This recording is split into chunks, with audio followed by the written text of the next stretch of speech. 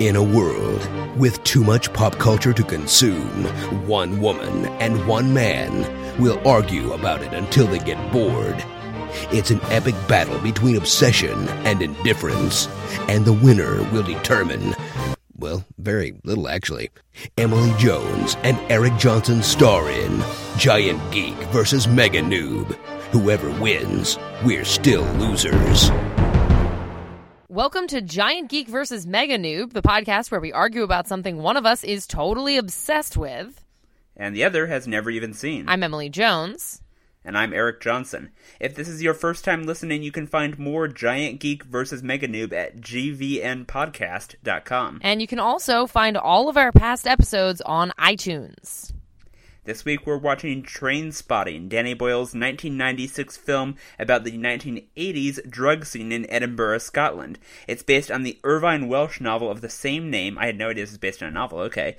And stars Ewan McGregor, Johnny Lee Miller, and tons of other recognizable faces. But I've never seen it. It isn't... And you'll notice that I didn't call him Obi-Wan this time, I know, right? I'm proud of you. You didn't call him Obi-Wan or Christian, although I don't think you really took to him as Christian in Moulin Rouge. I mean, he was good in Moulin Rouge. I'm not going to dispute that. I'm just saying, like, I knew him as Obi-Wan first. That's all. Yeah, but no, it is based on a novel, and actually there's another novel, and they're doing a sequel. Oh, wow. Yeah, like set, obviously, much later, because all of the actors are significantly older than they were in 1996. By 1996 was 20 years ago. In fact, they're 20 years older than they were in 96. Yeah. Yike. Yeah, no, but this movie is great, and I don't know, I was surprised to learn you hadn't seen it. Yeah, well, I was surprised to learn that it's apparently been in my Netflix queue, probably for years. So, yeah, well, let's go find out if I actively like it or not. That is the point. Okay, I'll see you after the break. Hey guys, we are off watching Trainspotting. Woo-hoo! That was a train. And, yes. Because that's totally relevant. I guess you don't know yet whether it's relevant or not. Yeah, but, no, I actually haven't started watching it yet, Emily, because we're recording this literally 30 seconds after we just recorded the intro. Sorry to spoil the magic for all the listeners. As usual, we are going to spoil everything that happens in this movie, and you don't want that to happen to you because it's worth watching, without spoilers. Yes. I've managed to avoid spoilers for 20 years, so, I know. I was actually impressed. You didn't even know, the premise of it, which is... Spotting trains. It's a movie about trains. Got it, yeah. Yeah, no, that's all they do. They just sit in a train station and watch trains go by. That's the whole movie. Sounds boring, Emily, but fine if it's for the podcast. But anyway, you should definitely, as always, not continue this podcast, an episode, until you have watched this movie, which you can very easily do because it's on Netflix. Yay, Netflix. Enjoy the movie.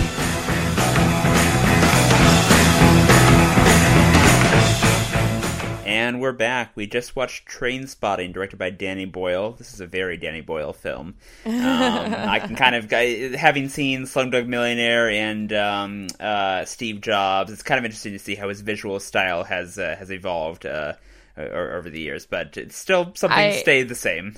I haven't seen Steve Jobs, but it's not good. The first parallel that springs to mind between this and Slumdog Millionaire is bodies being completely doused in feces. So that's true. That is something that happens in both of these movies, and because when that happens, specifically diving into toilets or that has never occurred to me until just this moment. When that happened in this movie, that's the first thing that's a little bit out of the real, surreal, I guess is the word I'm looking for. And I'm sorry that I forgot to warn you that there are parts of this movie that you probably don't want to be eating dinner during. I thankfully was not, but I was numerous. I was full on cringing. Yeah, numerous. Potentially vomit-inducing portions of this movie. I apologize about that. No. So, yeah. Oh, well. But before we get to what I thought of Trainspotting, Emily, why don't you share a little bit about what you think of this movie? All right. What I think of it, which frightens me that you asked it that way, since it's usually what I love about the movie or whatever. Okay, what do you love about the movie? I meant nothing by that. Sorry, I'm just reading into the things that you say.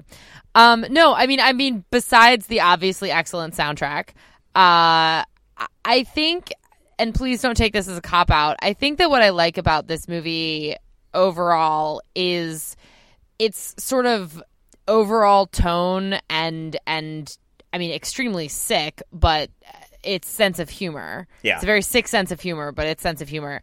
Because I think that it's really difficult to make a movie about this subject matter or substantially featuring drug addiction or any kind of addiction that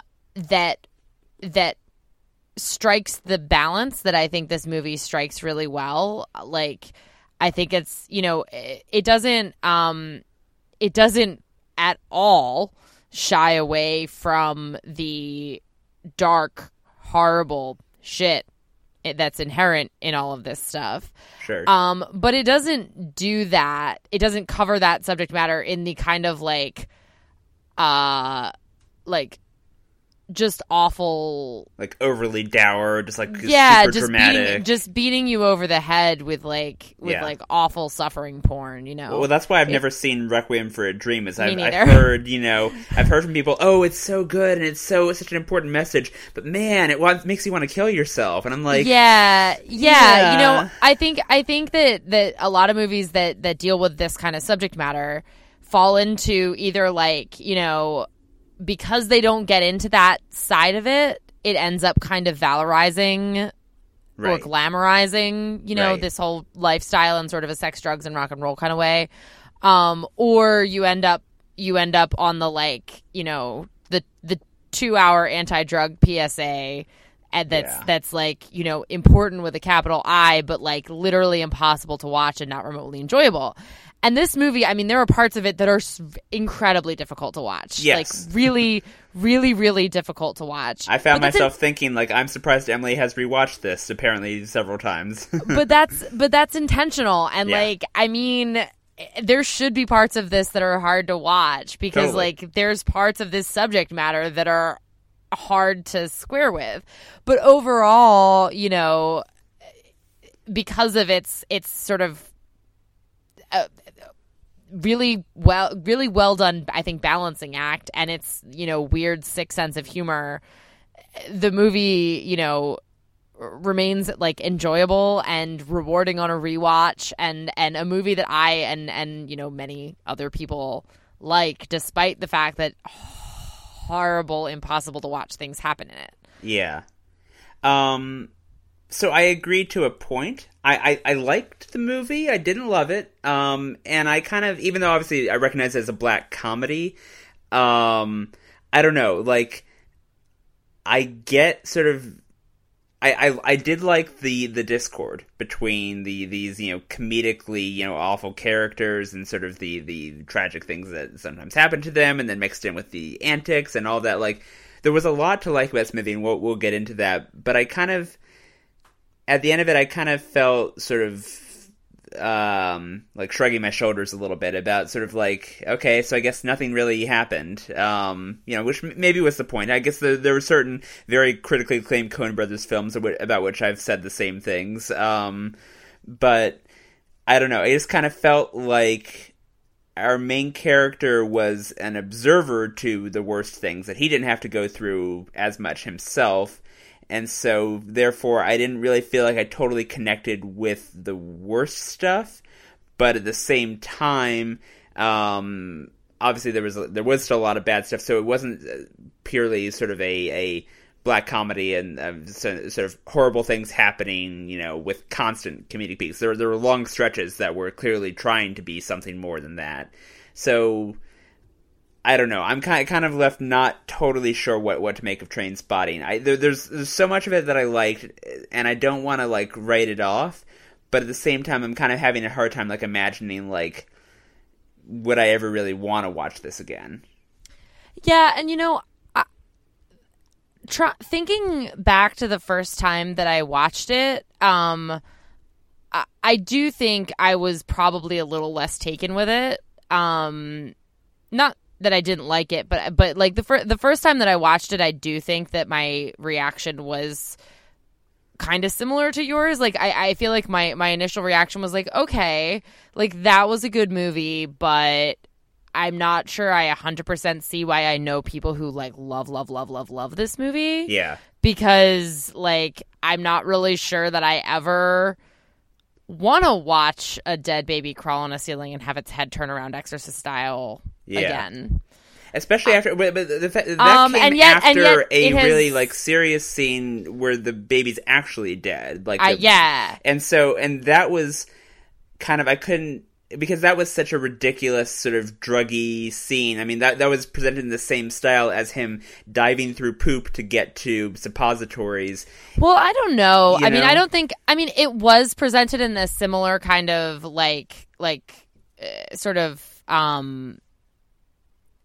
fantasy or kind of magical realism kind of style, but I feel like the music on the scene made it. I mean, it's scary and intense. It's awful. Oh, totally. Like, no, I agree. Like pulsing, terrible music. So, like, yeah, I don't know. No, but no. What I'm saying is that I see your point. Like, it's definitely a weird movie. Yeah. and I can definitely see like not necessarily enjoying it. And I think that what has ended up happening with me, and probably I'm gonna assume with a lot of people, is that I don't know, the parts that kind of stick with you are like the really kind of good parts and the enjoyable parts, and that has made me go back and watch it. For the good stuff, and you kind of can glide over the and then having gone back for that stuff, I've grown to kind of I don't know, more appreciate the whole thing more. Okay, like, well, instance, it might help if we break this down a little bit, kind of go into specifics of. So, like, let's start with Ewan McGregor's character, Renton, right? Is his name? Mark Renton. Mark Renton, and so like as I mentioned, like he kind of is observer to and friend to a lot of stuff that's going on. So his friend Tommy, who's initially clean, he gets hooked on heroin and then he dies. He like dies of a thing related to a cat and AIDS. Cat shit. He has AIDS, right? But the guy is saying it has to do with like cat shit, and so I mean that's like a hard. That's the like gross and awful way in which he ultimately dies. But he dies because he gets an infection of the kind you wouldn't get if you didn't have AIDS. But it felt like the whole cat scene was being played for laughs. Like, it felt like that was being played for just like, isn't this funny? Like, this junkie, like, didn't know you could die from cat shit. Like, that scene felt totally like, okay, to draw an example, I won't get into the characters for spoilers' sake, but when we watched Four Weddings and a Funeral, another pick of yours, that's a movie that for majority of its runtime has a very upbeat and very comedic tone. Like there's a lot of like laughs, and then the titular funeral that comes about is a total fucking gut punch, and it works so well because the movie has earned its way through these strongly developed characters, and then one of them, who I'm again not going to say for people who missed that episode, one of them dies. There is a funeral in the name of the movie. There's a funeral. And the sharp turn in tone feels totally earned and is so much sadder as a result of it, because it really feels like this is a movie that like feels more like real life. Whereas this movie, which I get is obviously not trying to be totally realistic, this is the magical realism and there's the surreal stuff, and obviously it's showing a very extreme culture, but like I don't know. It felt like it went to the opposite direction, where like this was after it was trying to say some dramatic stuff, trying to set up something having to do with Tommy getting AIDS, and there's like plague graffitied on the wall, and then it's like at his funeral, like here's some stuff about like, oh, it wasn't really AIDS, it was his cat. Like I don't know. I just kind of had a lot of problems with that scene. Yes, but I think that there's another layer going on there that's something that is happening overarching sort of throughout the movie, which is there's this kind of other thing going on that our narrator Renton and really none of the characters ever really acknowledge, except sort of they brush with it every once in a while. Sure. Which is there's this kind of other layer I think going on about like how fucked up they really are, and like how twisted they are, and like bear with me while I say this, because obviously like you can pretty much tell throughout the movie that like how fucked up they are. Right. But the closest that it gets to like an explicit acknowledgement of that for me, for acknowledgement of what I am reading into it, is when the baby dies and everyone's all upset and Sick Boy is saying, you know, say something, just fucking say something. And then in his voiceover, Ewan McGregor says, you know, I wished I could think of something to say. Something sympathetic. Something human.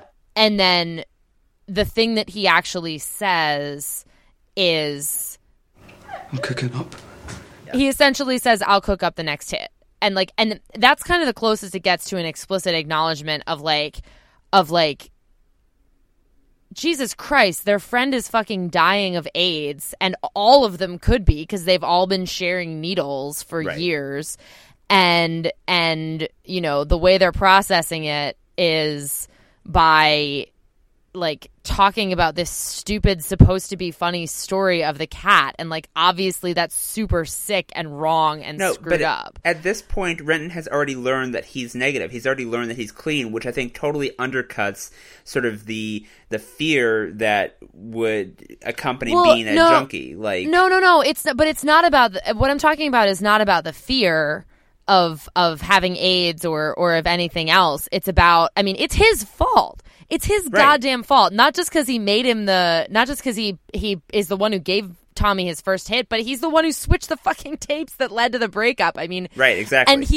And he's completely numb. He has absolutely, you know, no acknowledgement of that at all. He has no reaction when Tommy is telling him all of this stuff, when he's begging for the heroin, when any of that happens until Tommy offers his the money. Yeah.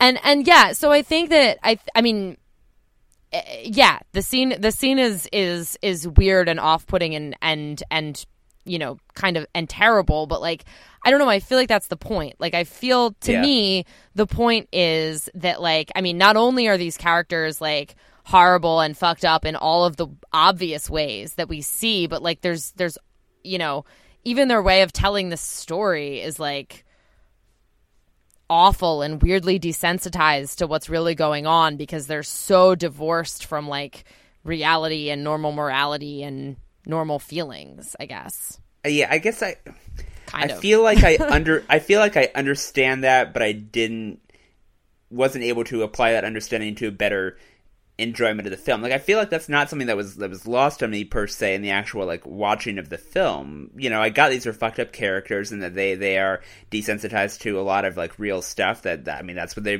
lead with, is kind of, you know, the fact that this is the alternative to everything else in life, is you are doing these drugs and you are not caring about literally anything else. All you're caring about is your next hit, I think is what he says. Yeah. And so that you know, that's kind of a good way of setting it up. Like, I kind of wonder if, like, I wonder if I would have enjoyed it more if there were some sort of comeuppance for our main bad character. Like, everyone except for Ewan McGregor gets, like, punished in you know, various ways, in more serious ways than he does. Obviously, he goes through, like, a bad, you know, recovery at one point. He overdoses. He overdoses, and then he has a hard time recovering, and he has a creepy baby, you know, scene. With the Exorcist withdrawals. Yeah. But like, compared to, you know, okay, so you have Tommy who gets AIDS and dies. You have Spud who goes to jail for 6 months and then later on gets cut twice, apparently, first in the wrist, and then you see in the cut later on in the head when Begbie freaks out. Begbie is, you know, running from the law and can't leave the house, and then you have presumably ends up in prison. Yeah, I mean, you assume as much. The police walk into the room while he's trashing it. Yeah, and then the Sick Boy, he is implied or basically said to be the father of the baby that dies. Well, yeah, and it kind of feels like, you know, all the worst things happen around Ewan McGregor, and he, you know, at the end runs away with the money and just says, okay, I'm a bad person. What are you going to do about it? You know? Like, no, I mean, that's fair. you know, I just kind of, I feel like maybe if there had been some sort of turn, like, it feels like there were several points in this movie, there were several arcs in this movie where Ewan McGregor's a heroin addict, he gets clean, and then he's a heroin addict again, then he gets clean again, then he's a heroin addict again, and then he gets clean again. It felt like it was sort of a cyclical thing that never really paid off, or never really pushed his character beyond, you know, just being there. You know. Yeah, I mean, everything that you're saying is absolutely true. I guess the difference is that it bothers you and it doesn't bother me. Yeah. I mean, like, you're not wrong. His character, I mean, even though, you know, it's implied at the end of the movie that he ends up clean. But no, it's not really implied though, because he said that he twice says in the same movie that, oh yeah, I'm gonna go clean, blah blah blah. Like, my assumption coming out of the movie was, of course that's not gonna happen. That's totally him lying to himself. I mean, yeah, it's him lying to himself. And even when the last time we see him take a hit, he says, This was to be my final hit. But let's be clear about this. There's final hits and final hits. What kind was this to be? Right. But I mean, I've always kind of assumed that he ended up clean because because we see him try to, in the middle of the movie when he goes to London, and, you know, he ends up getting dragged back into it because Begbie and then Sick Boy kind of come and impose themselves on his, you know, life, attempting to be away from them. And it's like, I don't know. I guess I optimistically like to think that he maybe has a shot at it if he doesn't have those people in his life, which is, you know, one of the agree to disagree on that. I like.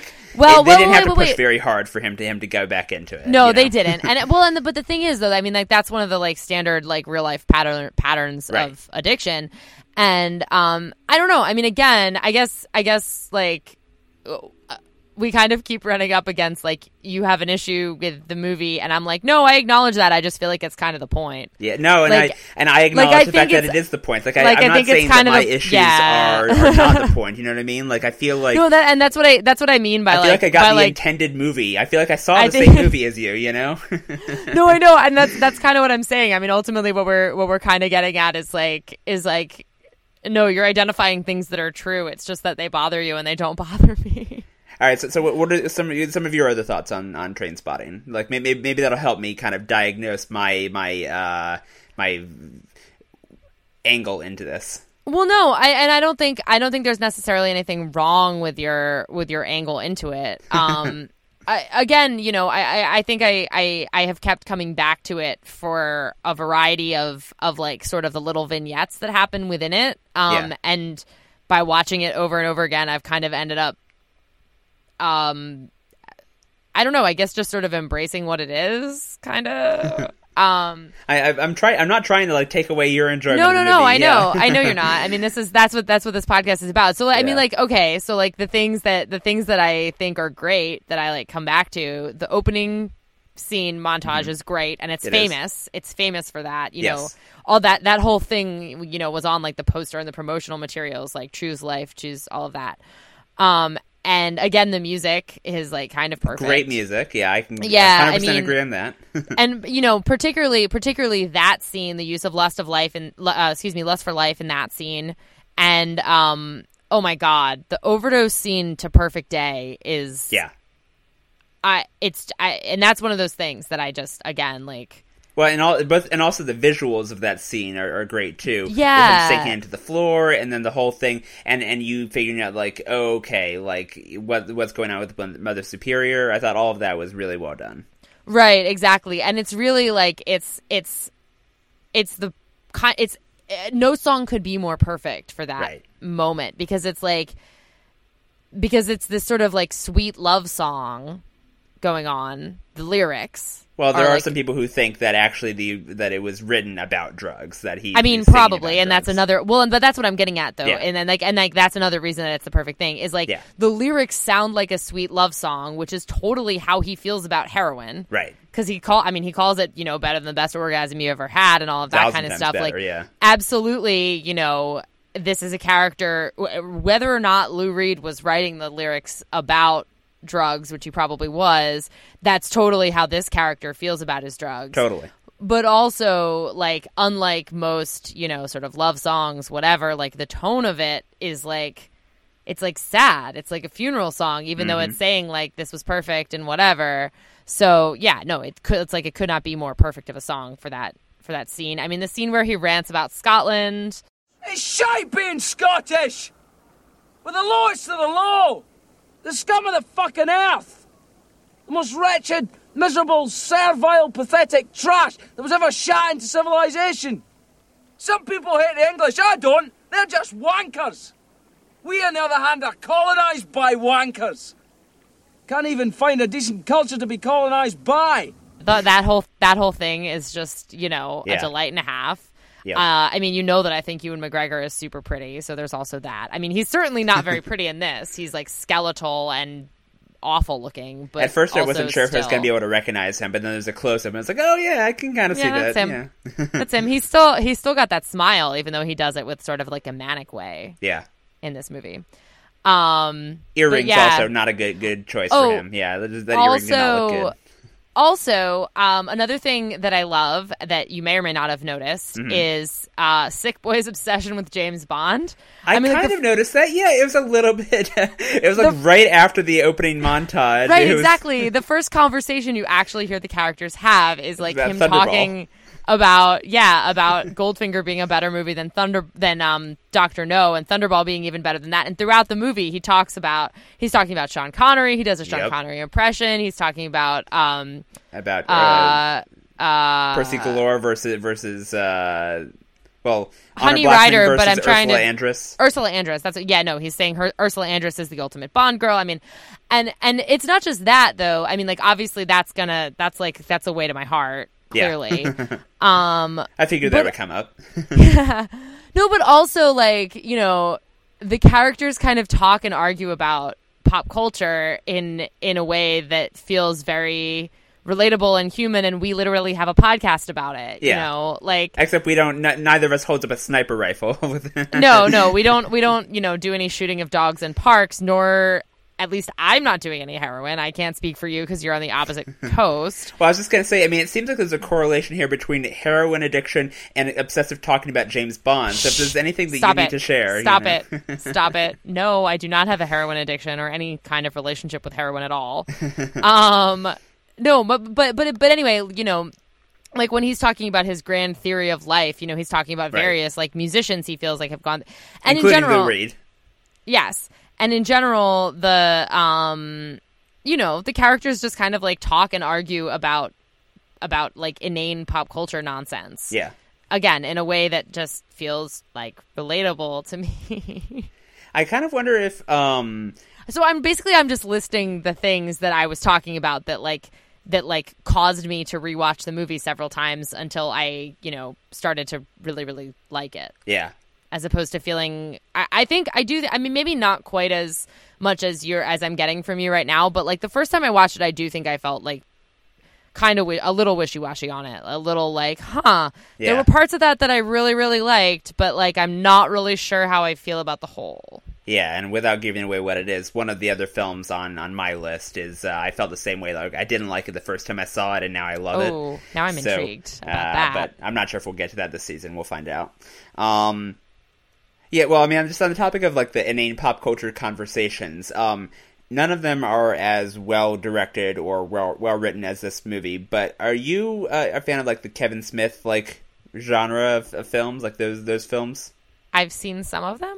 Because, like, that's, like, a big defining thing of those films. It's just characters just sitting around talking about inane pop culture shit. And, like, it's been a long time since I've seen like Mallrats or Dogma, and I'm kind of like wondering like I have not seen Mallrats. I have seen Dogma. Okay, I mean I think Dogma's better, but Mallrats is like the most pop culture-y of all of them. It's just like that's the most famous thing from Mallrats is they're talking about how can Superman and Lois Lane have sex because Superman would just like tear through her because he's the Man of Steel. I know, because he's so strong and also an alien. I know, it doesn't make any sense at all. They're talking about how, well, if you have a kryptonite condom, then, you know, like, I think that sort of thing is... Well, but, like, would he even be able to work? Like, would he even be able to get it up with a kryptonite condom on? I feel like don't not. know. I haven't given that much thought to this. I've just watched the movie. That's the obvious thing. I mean, I haven't seen Mallrats, but that's the obvious thing that occurs to me. Like, I feel like that's not a thing. Yeah. Anyway, now we're on a tangent. No, so I'm curious to know, independent of like your actual thoughts on the movie, I'm curious on your thoughts on the cast, because I feel like you probably recognized a lot of them. I actually didn't. I mean, obviously I recognized Ewan McGregor, but who else was I supposed to recognize? Okay, Kelly MacDonald is the gray lady from the 8th Harry Potter movie, the girl, the schoolgirl that he hooks up with. Okay, and who is she in Harry Potter? She's the gray lady, the ghost, Rowena Ravenclaw's daughter. Okay, yeah, no, that did not click with me at all. Try again. Also, Mother Superior is Yaxley, the Death Eater who chases them through the Ministry of Magic. You've in seen the these 7th movies one. so many more times than I have. These are such minor characters in Harry Potter. And Spud's girlfriend is Moaning Myrtle. Really? Oh, yeah. Wow. Okay. If I had no idea, but I mean, that one I actually would have... Wait, so this movie came out in 96. 96, yeah. Also, Ewan McGregor's dad is Jeor Mormont, the commander of the Night's Watch before he gets killed at Craster's Keep. Okay, yeah. That's probably the one that now that I think about it, is firing the most synapses. But yeah, and there's a good chance Okay. you've seen Kevin McKidd, Tommy, or yeah, he looked sort of familiar, but I couldn't place him for the life. yeah. of me. Well, apparently he's on Grey's Anatomy, which I've never watched. I've never have either, but I think there's like lots of other stuff that he's into, Just and watching also British TV. I'm sure I've seen even more of these people, and I haven't really connected the dots. yeah. Well, and the one I haven't named yet because I'm not sure if you've actually seen anything with him in it. But Johnny Lee Miller is like pretty famous. He was married to Angelina Jolie. He was in Gone in 60 Seconds with. No, that's a lie. He was in Hackers with her. Wait. And yeah, I just saw Hackers like a couple months ago for the first time. Yeah, and he has similar like terrible blonde hair. He plays Sherlock Holmes on Elementary, the CBS American set I can modern see that. Sherlock Holmes. Yeah. And actually, you know what? It's funny that occurred to me while we were watching this movie. You would have no way of knowing this. But this was like a really random leap from Clueless. Like there's really no connection at all. I just kind of felt like watching this movie. Yeah. But it occurred to me while I was watching it that actually both Ewan McGregor and Johnny Lee Miller have starred as separate characters in separate adaptations of Emma. So Wow. right around the time that Trainspotting came out, Ewan McGregor starred as Frank Churchill in the Gwyneth Paltrow version of Emma, which is, for your uninitiated knowledge, the equivalent of the gay friend Okay. from Clueless. Okay. And then when we were in college, like in the neighborhood of like 2009, 2010-ish, Johnny Lee Miller starred as the equivalent of the Paul Rudd love interest character in a miniseries version of Emma. Okay. Also, just while I'm listing scenes that I like to try to defend how many scenes that are good and worth rewatching in this movie. I love the bit outside of the club when he like chases her down and Yeah. she Okay, that was like great. she like totally eviscerates him, just like The truth is that you're a quiet, sensitive type, but if I'm prepared to take a chance, I might just get to know the inner you. Witty, adventurous, passionate, loving, loyal. Taxi! A little bit crazy, a little bit bad. But hey, don't us girls just love that? And leaves the cab door open, yeah. right, but just like the way she has him just like completely down to a T, and especially knowing as I do, which you did not, I assume, when you were watching it, that she's a teenager Yeah, who's yeah. like got this perfect read on this like low life of an adult who's hitting on her, and she just like takes him down. And it's like even better knowing that we never actually know her age, but she's implied to be like 15, 16 years old. Right. Like, yeah. She's in the uniform, yeah. That's I kind of saw that, even though I didn't really know it at that point. Once she kicked him out of her room, Right. I made the connection there, and have you seen Animal House? I feel like I can't even deign to answer that question, Eric. That's a yes. Okay. Because I feel like Animal House kind of did that joke, in a much faster fashion. It was a very quick Dean's turnaround. daughter, whoever she is, yeah. Right, Dean Wormer's daughter, where they have sex and then she immediately says, "I'm 14." That kind of gets to the punchline a little bit faster. Well, yeah. But they had like a whole montage of like morning after discomfort to do, though. So that's true. Okay, yeah. So when Spuds wakes up, I at first thought like that his girlfriend had gone like Lorena Bobbitt on him. Like I did not. I thought that the first time I saw it too. No, it's just he just shot the bed. Which yeah, and that. But no, because like it kind of looks like blood on his hand. Yeah, it's just like, ugh. Yeah, no, it's gross. There's definitely plenty of grossness that happens in this movie. Exactly, it's like it's more than a normal more than a normal black comedy. There's a lot of like really over the top gross out stuff and a lot of really like crazy. It's pretty gross. Which is I think part of the mood whiplash that I was feeling a bit. Like it goes to, I think, more extremes in the comedy direction than the dramatic direction. So it's like the balance between light and dark, I think, was kind of just not what I was expecting. But yeah, it's definitely weird. Yeah, so a weird balance to say the least. I like weird movies, though. I like the experience of watching this. I like the technical accomplishment of this. I thought it was very well directed. I mean, Danny Boyle, obviously, Yeah, he's pretty good. I liked most of the actors. Ewan McGregor was good, and I thought most of the supporting cast was good too. So yeah, I mean, overall, I'm glad I watched this. I'm just not sure if I could ever really make myself watch it again. No, that's totally fair. I mean, there's a lot of bodily fluids. Yeah, and weird darkness. So I really don't blame you if you don't watch it again. Yeah. So. But I enjoy it. Yay. Yay for things you enjoy. It's very nice of you. So, unless you have anything else to say. Nope. What are we watching, reading, doing next time? I was trying to think of like how to segue from Trainspotting to this, and there's no good way. I just want to watch this movie again. We're going to be watching a movie that when it came out in theaters was called Edge of Tomorrow. Which is... Does it have a different name now? Yes. Because I remember that coming out in theaters, and I feel like I actually got it wrong on a trivia thing about like Tom Cruise's last 5 movies or something. Yeah, so when it came out, it's called Edge of Tomorrow, and I'm like the only person who saw it, even though it was a really fucking good movie. No one on my trivia team saw it. None of us could come up with it as one of Tom Cruise's last 5 movies. Well, it's a great movie. We're going to watch it. When asked. Wait, but does it have a different name now? Yeah, it's now called Live, Die, Repeat. But then if you Why? That's bizarre. Why did they do that? Because the marketing people were thinking like, okay, we can save it. We can save this film if we just change the title. That is definitely a much clearer connection to what I remember happening in the trailer.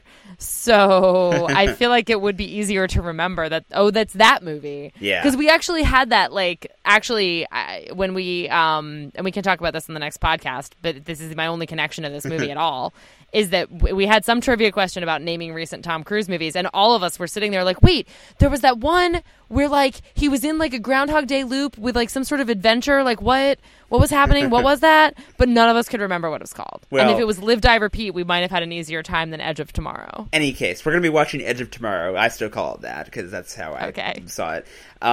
So until we do that, Emily, where else can we find you online?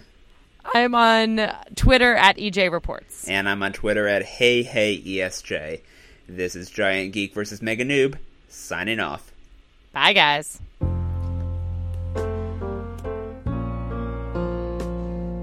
This has been Giant Geek vs. Mega Noob. For more, visit GVNpodcast.com. Just a perfect day. Drink sangria in the park. And then later, when it gets dark, we go home.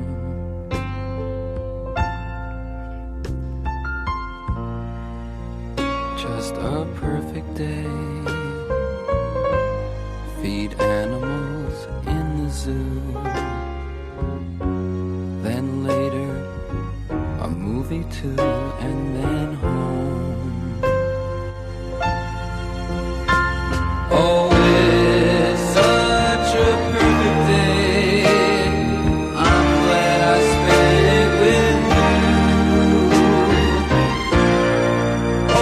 such a perfect day. You just keep